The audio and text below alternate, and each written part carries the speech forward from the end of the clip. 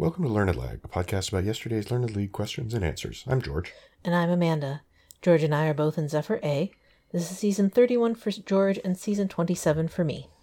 This is day 7 of season 99. First question asks us for a former member of the European Community, which would be its northernmost member at the time, and would always be of any such organization. This one I really only considered one option, much to my detriment, which was Svalbard. Because I know it's a territory of Norway, and it does have that distinction of being kind of like not only part of the country, but like it's a territory. It's kind of not, it's I don't know, semi-autonomous or whatever defines that. And I did think about Greenland, but I thought, is that really as far north as Svalbard? You know, I know Svalbard is in the Arctic Circle, or at least partly so. I don't know if it's entirely so. And so that's really what tipped me in that direction, was just thinking, I think that's just the farthest north possible thing that I can think of. So that's what I put down. My first thought was Greenland. It seemed to tick all the boxes. I thought about Svalbard, but I figured I didn't know that Svalbard was remotely autonomous or independent, or however you want to consider, or even just a separate territory of, I thought Sweden, but not real hard. I just figured it was like, a bunch of islands, like Long Island. Like Long Island isn't its own thing, really. It's just a thing that's physically separate from the mainland, but That's about it. So I just kept coming back to Greenland, and I have no idea why they left the European Community until in 1985. But I kept thinking, that makes as much sense as anything, and I just figured that Svalbard was not quite independent enough to have been its own member of the EC. And to have left. So I said Greenland. And that was the correct answer. Good reasoning there. Question 2 asks us for the name of a semi-pro basketball player or the Converse sneaker named after him. And gives us the hint with the song lyric, "Somebody once told me the world is going to roll me." Yeah. Which, of course, is from All Star by Smash Mouth. Right. So I figured, okay, these are, I'm pretty sure that it's the Converse All Stars, or the shoe, and the player who endorsed them was Chuck Taylor. Yep. But part of my problem with saying Chuck Taylor was I kept thinking, am I thinking that because there's a professional wrestler who goes by the name of Chuck Taylor, and it's actually like Chuck Tyler, and I'm just kind of mixing those in my head? Yeah. So I'm going to go back to All-Star because I'm pretty sure about that one. I'll just say All-Star. Yeah, I had a similar line of thinking in terms of, these are familiarly called Chucks because they're named after Chuck Taylor. And so I knew that, and I was preparing to put his name down. Then I kind of reread the question and said, oh, you can give the name of just the shoe, which I thought, sort of like you were thinking, would be much simpler and easier and more certain of it, given the song lyric at the beginning of the question, which definitely nerfed this one out a lot. And so I put down All-Star as well, partly thinking that the distinctive design of them is the star within a circle on either side of the shoes, kind of at the ankle there. So I knew this was Chuck Taylor All-Stars, and so I just put down All-Star. And I hope that's correct, because the official answer is Chuck Taylor All-Star. Oh, I see what you're saying. So, I figure that, because if you Google All-Star shoes, it's going to take you to these. Right. And it's, so I think that's probably close enough, especially since he said the name of the shoe or the basketball player, and those have to be two separate things, because the basketball player was not named Chuck Taylor All-Star. Right. So this is kind of an oddly phrased thing given the answer. I figured it would return something like All-Star / Chuck Taylor or something like that.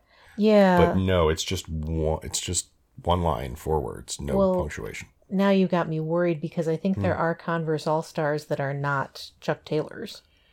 There are, but I mean that was the name of the shoe when it was first developed. Okay. There have been spin-offs. Yes. Okay. But that's like asking for the name that Michael Jordan originally, the name of the shoe that Michael Jordan originally endorsed, and not accepting Air Jordans because, well, there's Air Jordan, various types. So you're not being specific enough. But well, what I'm thinking of is more like there are All-Stars that are not Chuck Taylors. Yes. So I don't know that those were, I mean, were those developed after these ones or in parallel with these ones? I believe All-Stars? after. Okay. I believe the original All-Star was just the one kind of shoe. Okay. And that was like the only kind that they made. Uh-huh. Because this was back in the 1920s. They wouldn't have made 75 different varieties. Probably not. For the prehistoric sneakerheads. Mm-hmm. So I'm going to assume that I get credit for that. I guess I will too. I think I should because if they're going to be that nitpicky, then they're going to get some appeals on it. Because if it's just the name of the shoe, it's All-Star should cover it too. But I don't know. That sort of irks me in retrospect. I think it'll go. Hope so. Question 3 gives us a couple of 19th century strikes and says they were the catalyst for the foundation of the Labor Party. In what country? Yes, these are the Maritime Strike in 1890 and the 1891 Shearers Strike. So if I think of a place that has a lot of sheep and would certainly be, invested in maritime work as well, Australia comes right to mind and was really clinched by that last parenthetical where it says it's been in government since the election of 2022. Part of my current events knowledge is that that's when Australia went back to more liberal Labour Party leadership rather than the more conservative leadership they had prior to that for quite some years, I think. And so they kind of, similar to the turnaround we've seen here in the U.S. have, struck back towards a little bit more to the left in that sense. But yeah, I'm sure there are other countries that you could consider for this kind of thing, like Scotland, for example, where you would have certainly maritime work and sheep shearing and a Labour Party. But the 2022 part really clued me in, like, yes, I know that's when Australia's government kind of changed hands for the Labour to lead it. So that's what I put down. Pretty much the same logic as you. I also thought, New Zealand. Then I thought, no, Labour was in power there. And I believe Jacinda Ardern was a Labour. And then they got turfed out after she retired. Also thought of Scotland, but then I figured, I don't think Labour is in charge of Scotland. I think they've got a Scottish National Party. Sure. And not to mention that, they're still subordinate to the UK Parliament. So, briefly thought, well, maybe Ireland? No. I don't think that doesn't jibe with a Labour Party that came into power in 2022 either. Yeah, that's not their party name. It just it still kept coming back down to Australia because it fit everything else better than any other country I could think of. So I also said Australia. And that was correct. Question 4 asks us essentially which Scottish inventor coined the term horsepower, and it gives us a unit that is named after him that represents 0.00134 horsepower. This is James Watt. He borrowed a horse from, I believe, his local brewery and measured out how much essentially energy it could output and called that a horsepower. Oh. And there's this weird thing where it's a horsepower is actually only about a sixth of a horse. Oh. But yeah, it's weird and imprecise, and that's why it isn't an official metric type measurement in favor of, say, the watt. Okay. Named after James Watt. Yeah, this is one that it took a good little while for it to come to mind for me, because initially I was kind of stuck on thinking that this was the steam engine guy, which would have been a little later, I think, than the 1700s. But something about that got the, synapses closing in the right area of my brain, I guess.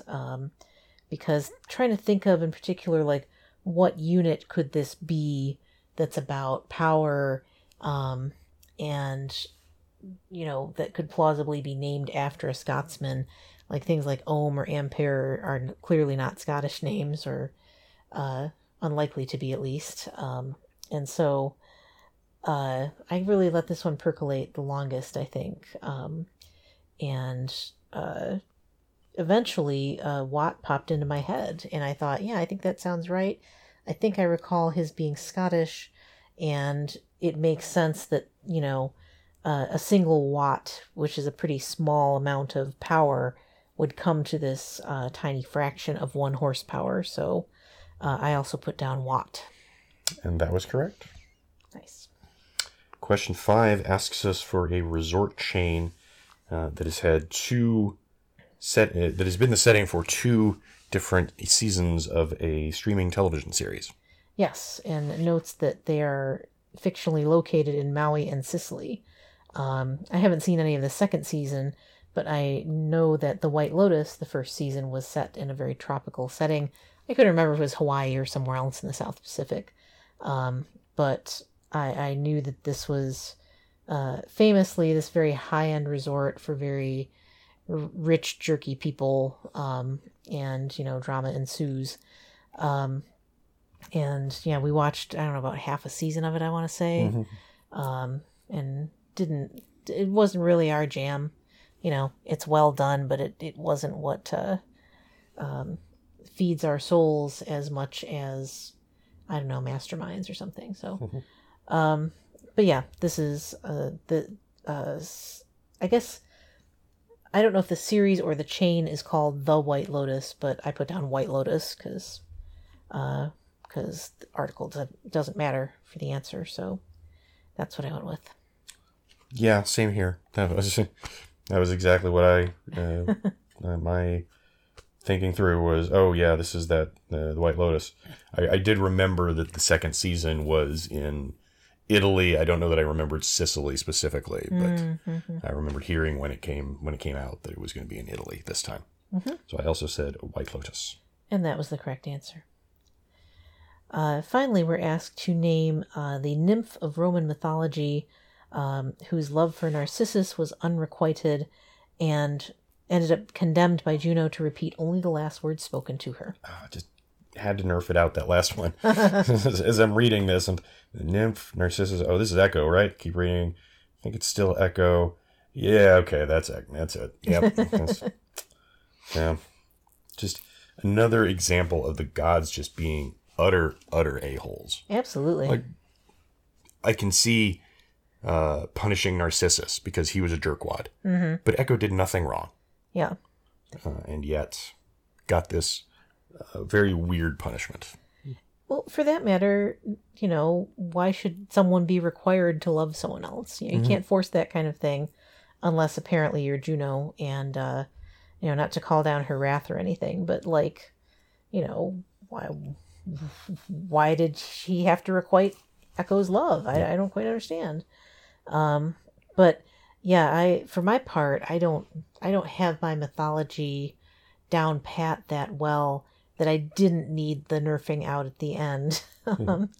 Fair. I was relieved to see that a little bit because this is one that's just on the fringe of, like, it's a very famous one on the one hand, but on the other, I don't think about it somehow as the allegory that it is that often. I certainly, the concept of narcissism comes up pretty frequently, just kind of in life. And And of course, an echo is a very common concept of sound rebounding and coming back to you or whatever. And so, with that in place, I knew that had to be echo if that was the fate to which she was condemned. So that's what I put down as well. And that was correct. Huzzah. Which means I may have beered it. I'm going to say you did. I feel confident that All-Star is going to be taken. But we'll see. It's at least a moral beer, if not a scored one. I'll be pretty annoyed if All Star by itself is not taken, because the question is just ambiguous enough to not be able to tell if you need the name of the shoe or the semi-pro basketball player. Well, the basketball player's entire name is part of the shoe name, kind of. But, like, if you only say the latter part of the shoe name, have you said the shoe name? Right. I feel like that's too slippery to grade people harshly on. Yeah. So I would certainly accept All-Star, because it's clear that that's the name that they're going for. Or, better yet, if Thorsten really wanted to specify that the basketball player had to be named, then ask for that. Mm-hmm. Just, straight up ask for that, because otherwise you're going to get this. Yeah. This range of answers.